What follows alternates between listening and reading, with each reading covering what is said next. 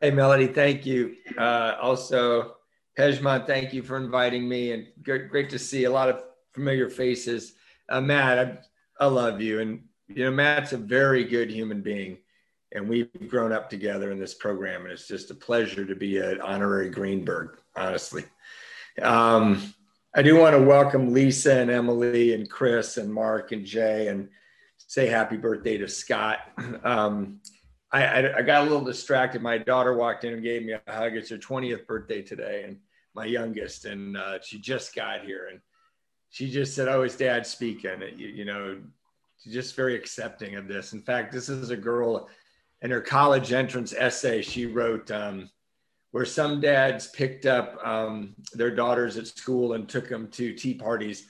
My dad picked me up and took me to the hospital to visit Liver Mike in ICU. Where some dads and moms had mother-in-law quarters above their garage, we had an Airstream trailer where people like Toothless Tim and a guy named Barnyard lived for several months. And I'm heartbroken that I'm not downstairs with my daughter. It's her 20th birthday, but she's so accepting, and she'll wait for me to be done.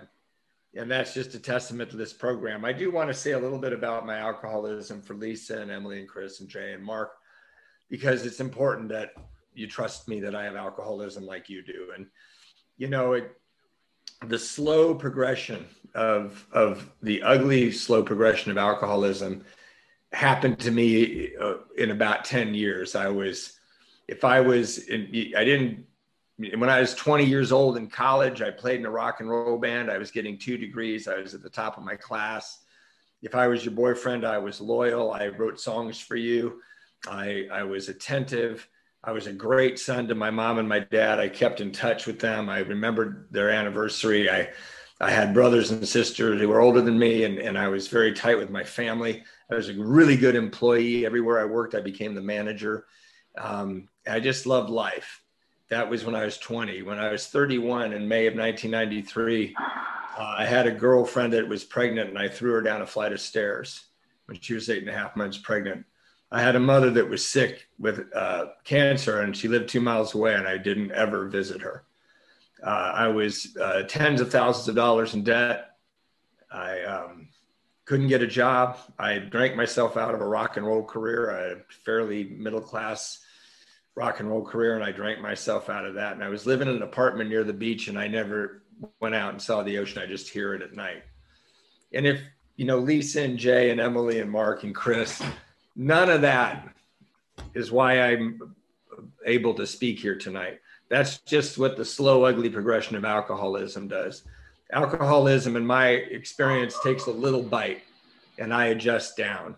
And then it takes a little bite. Maybe it takes some of my standards and I adjust down. Maybe it takes some of my honesty and I adjust down. And then it takes my character and I don't even notice it's gone. And I wake up in squalor. But what makes me, the right person to be able to do this, or one of the people that can do this at a meeting, is even as the trouble got closer to the drink. When I loved my career playing music, and I'd be drinking and somebody would say, "Hey, don't get on the bus, come hang out with us." And, and I'd go, I shouldn't do that. I shouldn't go with the fun people, but I'd go with the fun people, and the trouble between the drink and the trouble was quite a way. Sometimes it was a week, sometimes it was a month. But at the end, the drink and the trouble were interwoven. And with that pregnant girlfriend who was, I didn't even like her. And I'm honest in AA, because what would be the point of lying about who I was as an alcoholic? My mother, I did love and wanted to go see her, and I couldn't do it. I kept saying I was going to not have a drink. I was all this tens of thousands of dollars in debt, and I had people wanted to kill me, and I had the police that wanted to arrest me.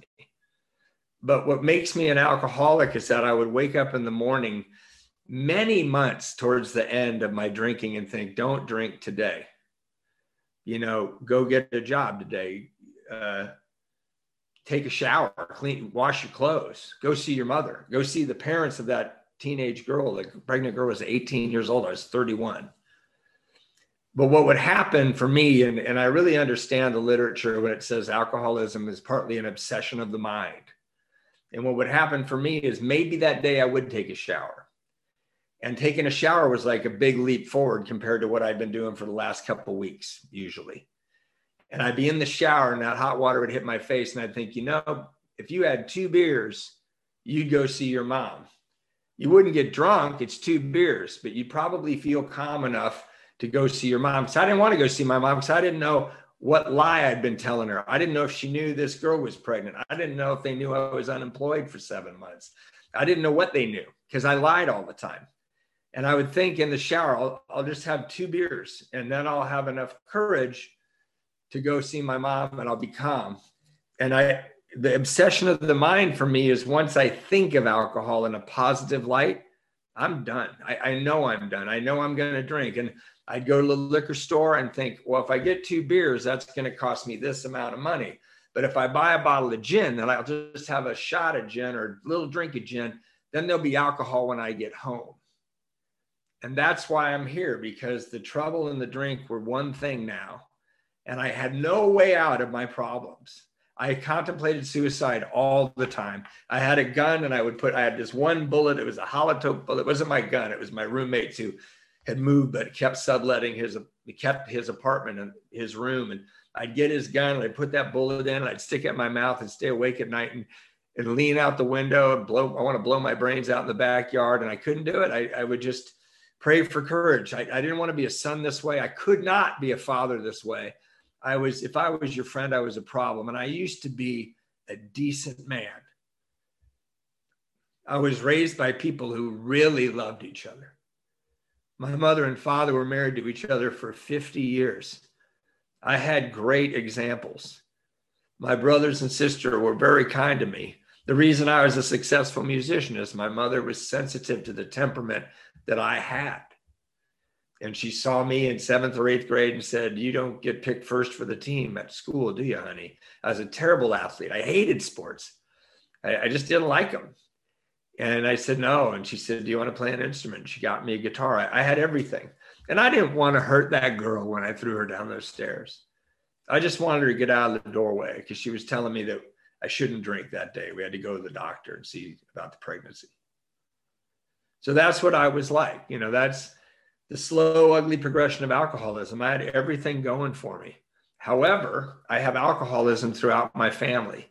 Both my brothers are alcoholics. My uncles had died of alcoholism. My grandfather died of alcoholism after Bill Wilson tried to 12-step him. So we're Irish Catholic, man. I'm screwed in both senses, and I grew up at the beach. I grew up in Redondo Beach at a Catholic school, which was the weirdest juxtaposition. In the 1970s, when girls' bathing suits were getting smaller and the nuns were still in those weird habits and telling me if I was even thinking about sex, I was going to hell, I gave up the fight. When I was in 8th grade, I had all these hormones pumping through me and this ancient religion. And if anybody's ever seen the movie Fast Times at Ridgemont High, that was Cameron Crowe went to Redondo Union High to be undercover to write that movie. That was right across the street from my school. And they used to throw rocks at us Catholic kids in our uniforms. And I wasn't that dedicated to the religion, but they were throwing rocks at me. I get to school, I could see the beach from my classroom window. And I've got these nuns telling me I'm going to hell. I didn't drink because my brothers were drinking and ruining my life, particularly one of them. But when I got to be 18 and I went off to college, man, the slow, ugly progression of alcoholism started. And that's where I ended up. And the only reason, like I said, that I am qualified to speak here is because I drank when I didn't want to. I drank when I knew it was the wrong thing to do. And me, all by myself for months at a time, would say, don't do it. And then I do it over and over and over again. And when I read Bill's story, it doesn't matter that he fought in World War I. It doesn't matter that he was, an investment banker. I just see him drinking over and over and over again when he doesn't want to. And that's the thing that happened to me in AA is I came in contact with people who did exactly the same insane thing I did, the fundamental thing. All of our stories look different. And what happened to me, and I want to get to recovery, I don't want to talk about this in depth, But what happened to me is I ruined Mother's Day. We thought it was my mom's last Mother's Day. And I showed up, I'd been awake all night and I was hungover and belligerent. And I don't know what I did, but I ruined my Mother's Day. And I loved and respected my mother. And my brother 12-stepped me that day. My brother, who had ruined my teenage years, was sober 12 years. And he 12-stepped me on the beach in Redondo Beach. And he did it perfectly. In fact, somebody just sent me a photograph of the lifeguard stand he did it on. I'm going to put it on my wall. It's the place where my life changed. And I went off to a rehab. I weighed 108 pounds. I weigh 170 pounds right now. I don't know how I lived. I drank gin all the time. I did whatever drug you had and could give me. And I just couldn't stop. And my brother 12-stepped me. And that was on Mother's Day, which was May 9th, 1993, that he 12-stepped me. On May 16th, he was going to come pick me up to take me to rehab. And hey, Sue from New Zealand, we didn't welcome you as an out-of-towner. And my brother, he said he was going to pick me up. So I stayed up all night drinking. I pawned my last guitar. I bought a bunch of booze. I don't think I had any drugs that night because I passed out. I hit my head on the wall on the way down and kind of was leaning up against the wall when the phone rang. And I thought it was my brother. And it wasn't. It was the woman that said my daughter was born. And I don't want to tell you all about the rigmarole that I went to the wrong hospital.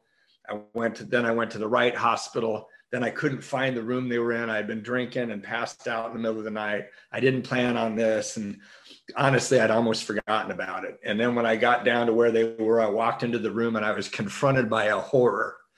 And the horror for me was that they were beautiful.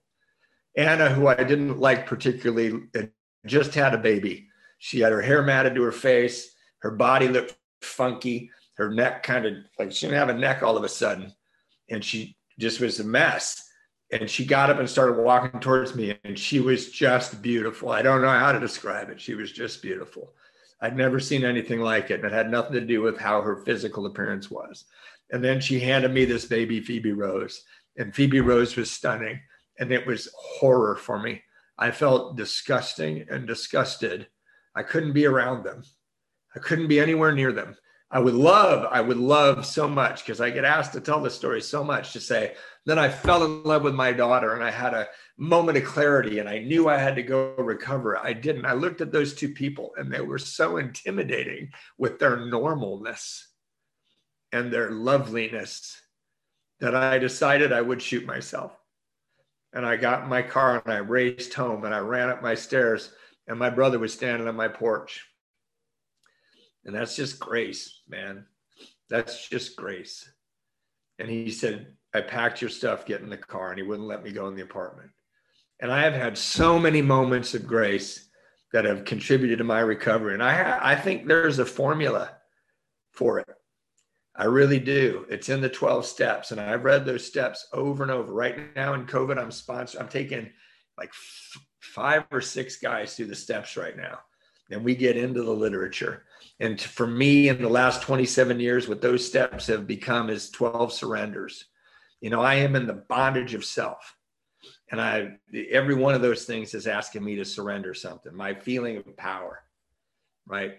First thing I have to surrender is the lie that I'm powerful and that I'm going to manage my life. I don't manage my life.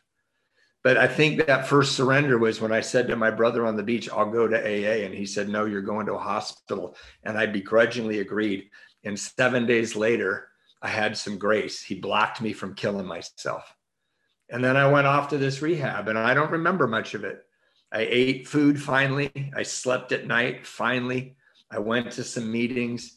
And 30 days later, I got out and I thought, I'm never drinking again. I'm invincible. And if Lisa or Emily or Chris or Jay or Mark or anybody you didn't identify, if you've been in AA and gone out of AA, I know the feeling. I felt like when I got out of that hospital that I would never drink again. My best friends in the world were in rehab. I haven't seen one of them since. Had all their phone numbers. My brother drove me home and he told me to go to a meeting. And I lied to him because I lie all the time. Back then, I lied so much. I didn't know what I'd said to anybody, but I knew that day my brother said, go to a meeting. I said, of course, man, that's what I'm going to do. And I was not doing that. Not because I didn't want to be in recovery. I just thought he was a little intense. I just get out of a hospital. I want to go see my mother. I want to go see my daughter. I want to clean my apartment. I want to do my laundry. I want to figure out how to get a job. I'm not going to go to a meeting today. I've been in meetings for 30 days, but I lied. And I said, I'm going to a meeting. And I walked in my apartment and there was a party in my apartment. And somebody handed me a beer and there were girls in bikinis snorting cocaine off the glass table. And it was on.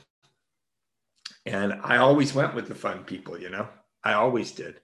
And the distance between the drink and the trouble just got like paper thin.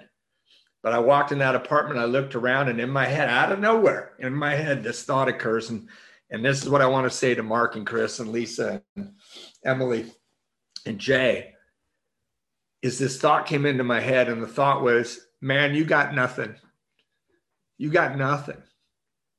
You got no self-respect. You don't have any character. You have no prospects to ever make a good living. You owe so many people money. You're never going to pay them back.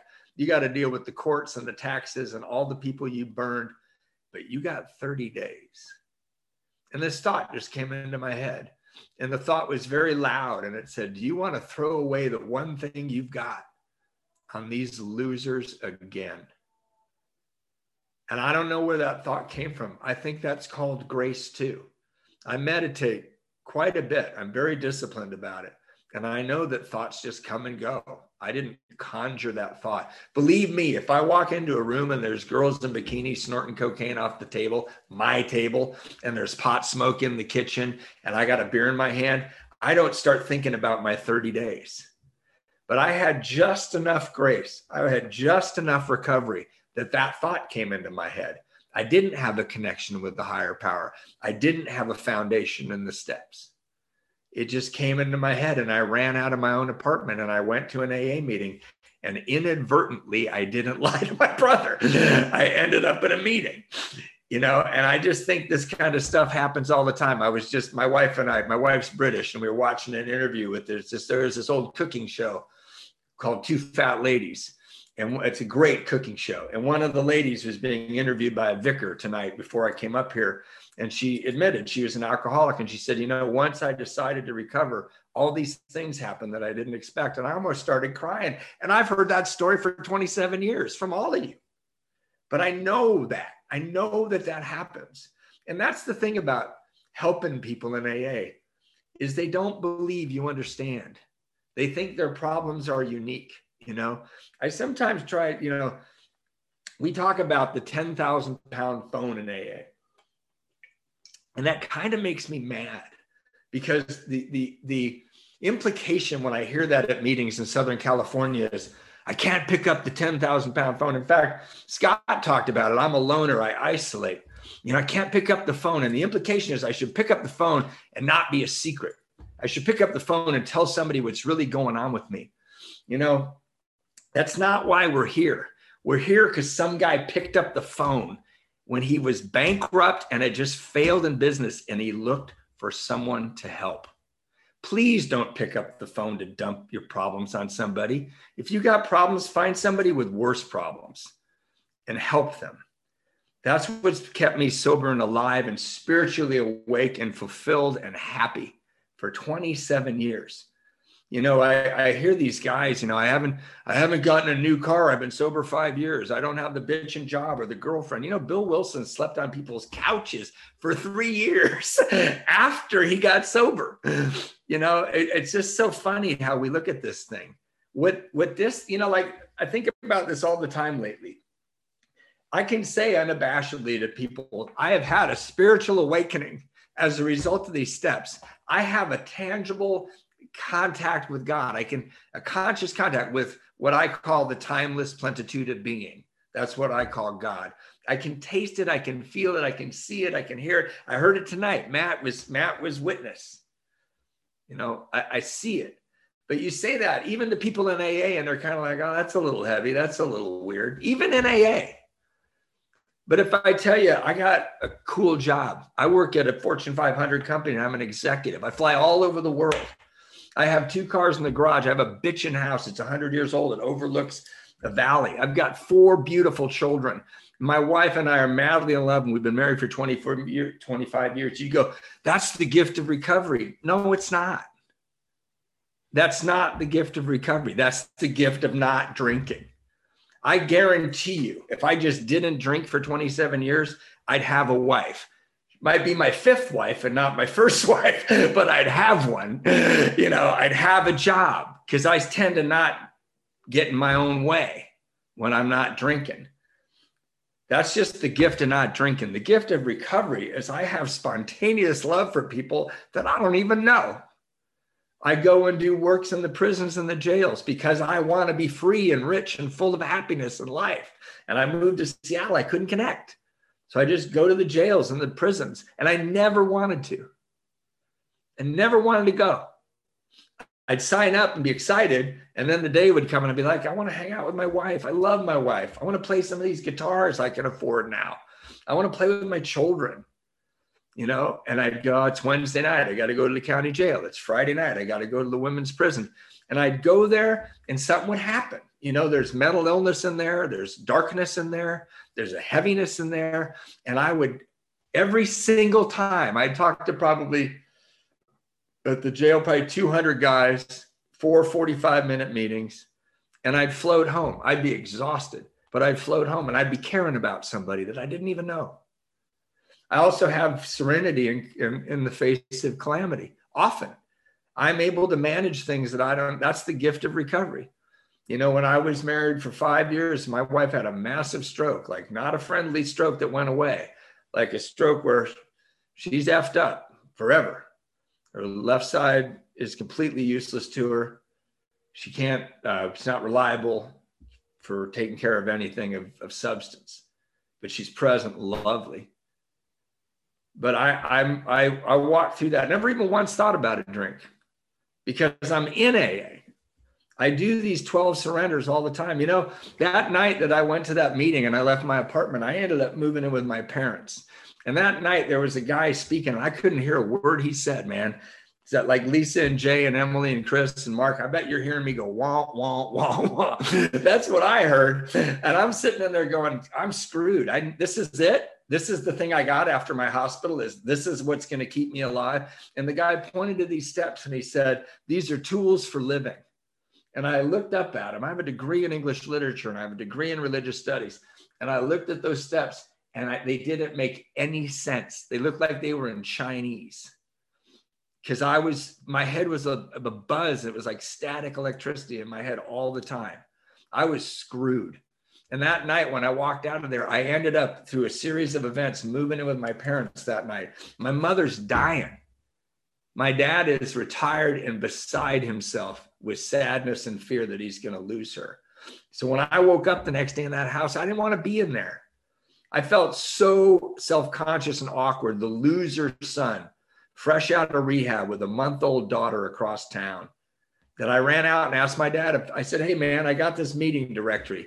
There's a meeting at 7. Can I borrow the car? And my dad said, hey, if there's a meeting, don't ask us. Just take the car, because they'd seen my brother get sober. So I'd take the car just to get out of their house. And then I'd go to the meeting and forget how lame you guys were. You were so uncomfortable. You all laughed and everybody hugged everybody all the time. And I had one pair of shoes. I had one pair of topsiders with acid from my car battery that burned through the shoes. And you guys looked pretty good. And everybody seemed pretty comfortable. And I felt like a freaking alien. So I'd sit there for an hour. I don't know anybody. And then I go, okay, I got to get out of here. I can't take it anymore. And I go back to my parents' house, the uncomfortable place. And there's nothing wrong with my parents. Nothing at all. It was all me. And I'd spend the 3 hours in there and I couldn't take that. And I go, Dad, there's a new meeting at the Hermosa Beach Alano Club. He goes, just take the car. I go down there and I get freaked out by all of you. And I'm not exaggerating. Do you remember what it's like to meet us? It's not that great. It's really weird, you know, but over time, the second step says we came to believe. We came to believe. It doesn't say our sponsor convinced us to believe or people shamed us into believing. It says, we came to believe that a power greater than ourselves could restore us to sanity. And I have had the privilege to watch that happen. I watched it happen to Matt. I've watched it happen to dozens and dozens of people. And normally when it happens, the person it's happening to doesn't even know it. And that's what happened to me. There was a day when I woke up and I went in and I tried to ask my mom if I could help her that day instead of dad. And I watched how lovely they were with each other. And I felt so comfortable and at peace with them. And then I went to the meeting because I wanted to get to the noon meeting at the Hermosa Beach Alano Club because there was this guy, Bill, there, and he said outrageous opinions and he didn't give a damn. And he chewed with his mouth open when he ate the cookies and he drank coffee like a pig. And I couldn't wait to see him. I didn't even know it. I had come to believe. Nothing, you guys weren't uncomfortable. It wasn't uncomfortable at home.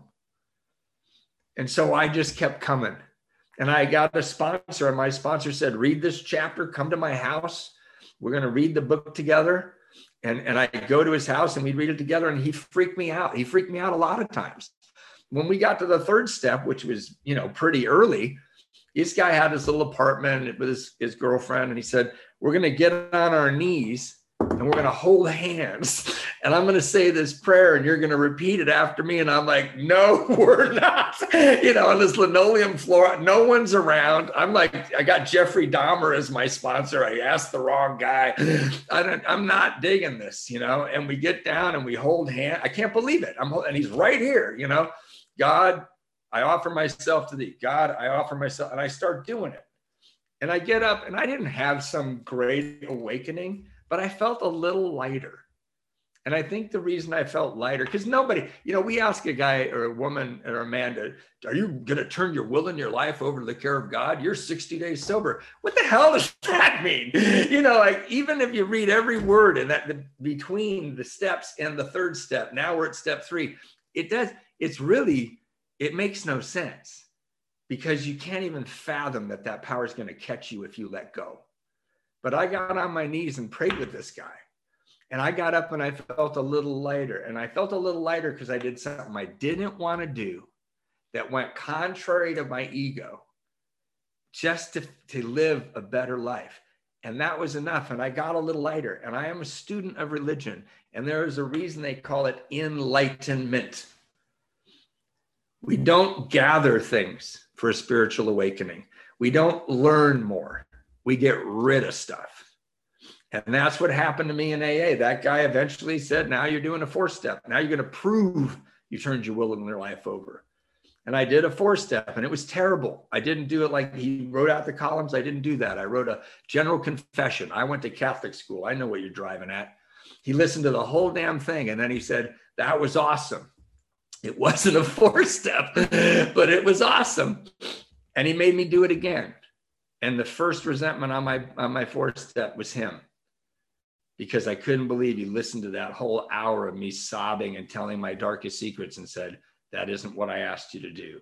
I asked you to write a name, what happened, how it made you feel, and what was your fault and mistake. And when I did it the way he told me, again, went against my own better judgment because I needed to change, I had a different experience. And during this time, I started paying child support. I just never went to court. I went over to Anna's every 2 weeks and gave her part of my check. She asked me for a certain percentage and it was very fair and I didn't make any money.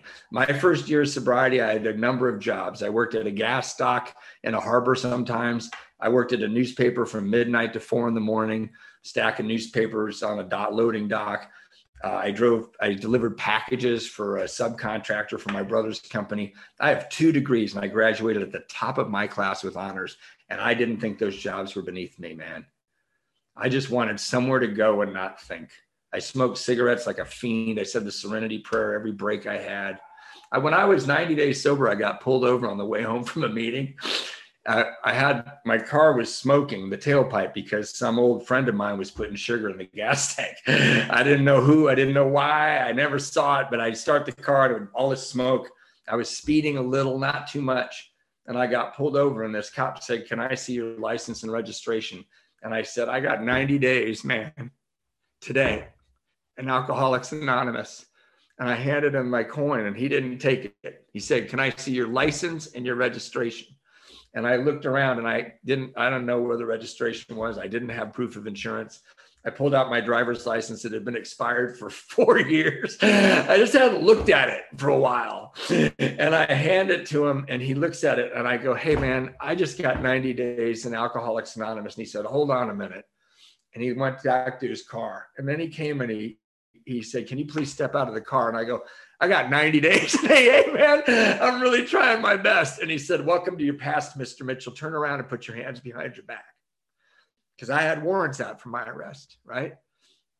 Now, it was humiliating being arrested on the side of the road. My parents were out of town that weekend, so no one bailed me out. I went and spent the weekend in jail. And I've been in jail drunk. It's so much better than jail sober. Like, you just sort of have an apathy about all the craziness. When you're drunk, you're like, whatever. It's just it's the after party, right? Is at jail. But this is the time in early 90s, man. AIDS was a real thing. And I was lying in this bunk, and this guy was punching the wall above me, and his blood was spattering all over my face. And I'm laying there saying the Serenity Prayer. On Monday morning, they're going to take me out to court. And the guy chained to me, no lie, reaches into his underwear and pulls out crack and smokes crack, chained to me before we went out. This is early sobriety, just letting you know, Mark and Jay and Chris and Emily and Lisa. This is what my first year was like. And I go, he's smoking crack. I'm praying the Serenity Prayer, which feels like I'm bringing a noodle to a knife fight. You know, I'm like, I hope this thing works, man, because I don't get this. And I walk out, and my brother's standing out there, and the girl I had the baby with, Anna, and she starts crying, and he bursts out laughing, and he bails me out of jail. And he made me paint his whole house for the bail. And he told me after I was done that the bail was $200. So I painted his whole house to pay off $200. When I got home that day to my house, the phone rang. And it was this guy. He said, "This is Officer Saboski from the Redondo Beach Police Department." And I said, "Jesus, man, what now?" And he goes, "I'm just messing with you. It's your sponsor." And I said, "I just got out of jail." And he goes, "I know." And I go, "How'd you know?" And he said, "I drove by while you were getting arrested." You know, he was going home from the meeting. And I said, "Well, I'm going to go to bed. I haven't slept for a few days." He goes, "No, you got to go. It's Monday night. You're going to go to the meeting." I go, "I'm not going to that meeting, man." And he goes, "Yeah, you're going to go to the meeting and you're going to share what happened to you." And I said, "No, I'm not." You know, because I figured 90 days, I can have a kind of a good reputation in AA now, you know. And he says, "No, you're going to go." And I said, "I'm not." And he goes, "Then get another sponsor." And he hung up, you know, and I'd already held hands on the kitchen with him. I didn't want to do that again with somebody else. I wasn't going there. So I went to the meeting, and I was exhausted, and I was pissed, and I didn't want to be there. And my sponsor made them call on me, and I didn't want to share what happened. And I was so embarrassed. And I told everybody what happened. And people just looked, a couple of people laughed, and then they called on somebody else. They said, "Yeah, man, that happened to me, but I was sober when I committed the crime." Or, "That happened to me and my wife wouldn't bail me out. I'd only was sober 6 months and she thought I did something bad." And I experienced spiritual love, spiritual empathy, transparency, vulnerability, kindness, lack of ego among men. I had been to Buddhist monasteries to study Zen. I had been to the seminary to study the Catholic religion. And I'd never seen anything like I found in Alcoholics Anonymous. They just told me just like they were, I'm like they are. And I started really liking being me. You know, I'm paying this child support to Phoebe, and I go over to their house, to the Anna's house, and they're going to go off, you know, to college. With Anna's going to college, it's embarrassing that the mother of my daughter was young enough to be headed to college when I was 31 in AA. And she was going off to Chico. We weren't together. And I'm playing with Phoebe because I just brought a child support check. So I felt like I wasn't a loser. I could come in the house of her parents. And I'm talking to Phoebe, you know, she just won. And I'm telling her, "Baby, I love you. I'm going to be with you. I'm going to buy you a car when you're 16. I'm going to take you to your first day of school every year, I promise. and I'm going to pay for college. I didn't even have a car when I told her I was going to buy her a car. My car died from sugar in the gas tank. I just borrowed cars. I rode my bike to the newspaper at night. But I'm making all these promises because I'm so excited that I'm going to see the whole unfolding of Phoebe. And a year before that, I met Phoebe and decided to blow my head off. That was what I really thought was the right thing to do. And I came to AA, and you didn't care what I thought. And I think a lot, and I read a lot, and I want to argue or be intellectual about things. All my sponsor and the men around me cared about was, what did I do? And all I did was bring that check every 2 weeks. And as I got raises, they got raises. And I paid child support. And I realized what was right in front of me, just like I did with my parents living at their house. I realized what was right in front of me. Beautiful love. Beautiful love. And I was afraid of it and ashamed being around it until I came to believe. And when I was with Phoebe for that year, I said all that stuff. They went off to college. I flew up and visited them. I had no money. I'd scrape together money, fly up, get a ride. I used to have friends up there in Northern California. And you know what I did? I took her to her first day of school every year. Kindergarten, first grade, every year. I bought her a car when she was 16 and she wrecked it 2 weeks later. I haven't bought her a car since, but I also did pay for college. I finished paying for nursing school last year, and my daughter, Phoebe, is up in Portland on the front lines of this COVID thing. She is a hero. She is a quiet contributor with brilliance and kindness and intelligence. Now, I used to say that Phoebe was born to get me sober. And you know what that is? That's alcoholic self-obsession. That's self-centeredness.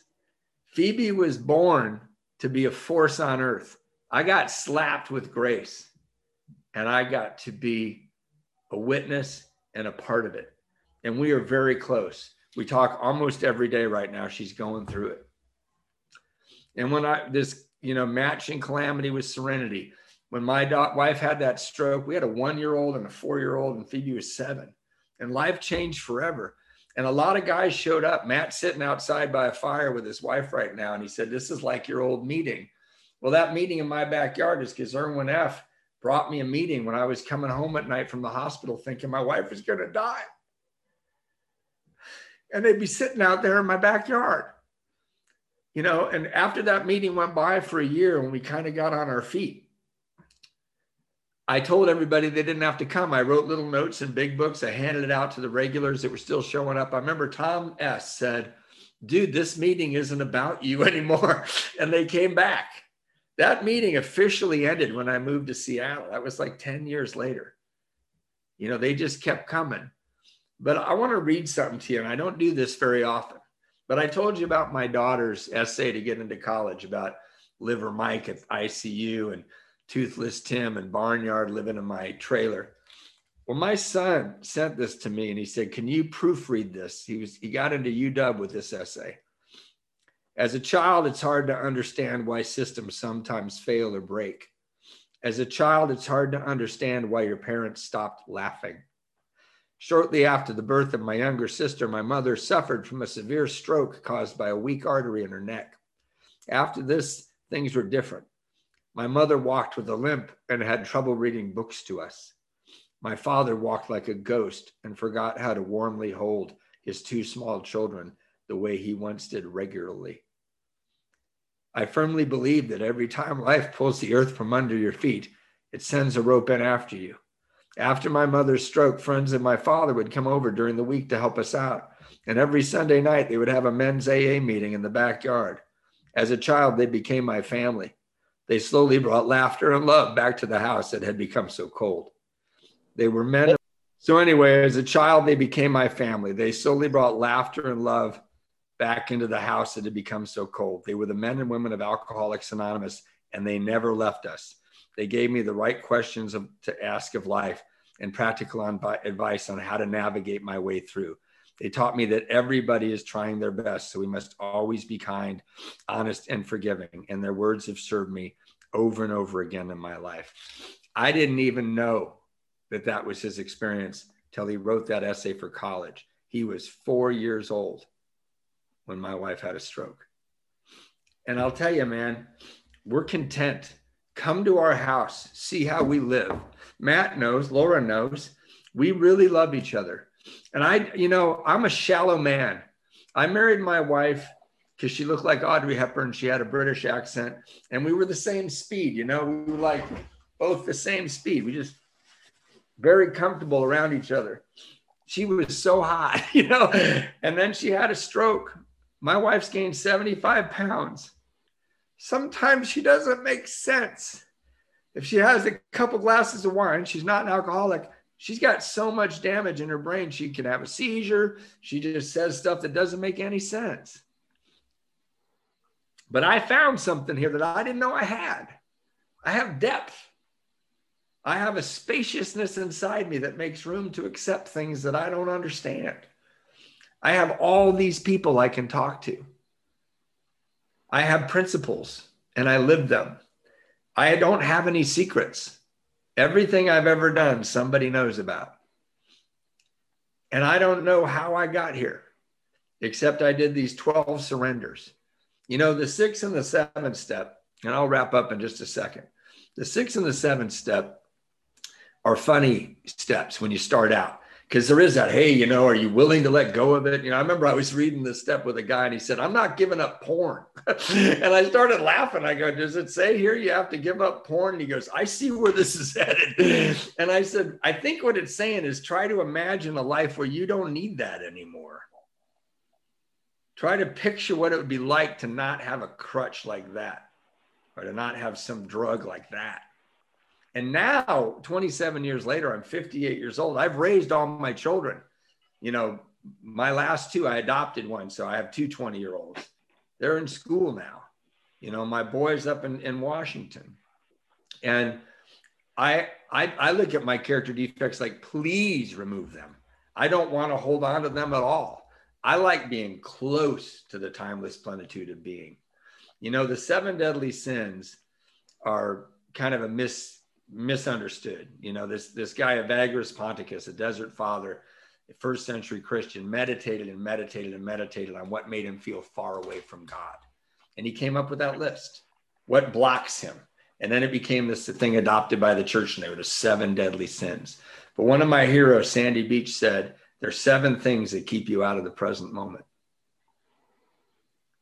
Greed, lust, gluttony, sloth. They keep you away from what's right here and right now. And I'll tell you, when you love someone as much as I love my wife and they have brain damage, you understand powerlessness. You might have children, you'll understand powerlessness. Have a career, you'll understand powerlessness. Fall madly in love like I have, and you'll understand powerlessness. But what I found out from my wife, and she teaches me all the time, is sometimes I do go to the past and think, why can't it be like it was? And sometimes I get into the future, like, is it ever going to get better? And then she snaps her fingers. She does something funny. Or we got these got her an electric tricycle. She want to go for a bike ride. And she just pulls me into the present moment. And that's where God lives. Always, never can live anywhere else. It's impossible. And I get there. And you do that for me. I don't want to pick up the phone sometimes. I'm tired of you. I'm tired of AA sometimes. I'm tired. I work hard. I have children that tax me. I have a life that taxes me. And then I'll pick up the phone and some guy's ass will be falling off, or he's like, dude, I don't know what I'm going to do. My relationship's a mess. Or dude, I don't know what I'm going to do. I hate my job, or I think I'm going to drink, or I haven't told you the truth about something. And I go right in the present moment and I become connected to something way bigger than me. Way bigger than me. And it gives me relief and pleasure and joy and richness. And it's been a real pleasure sharing with you tonight. I'm sorry about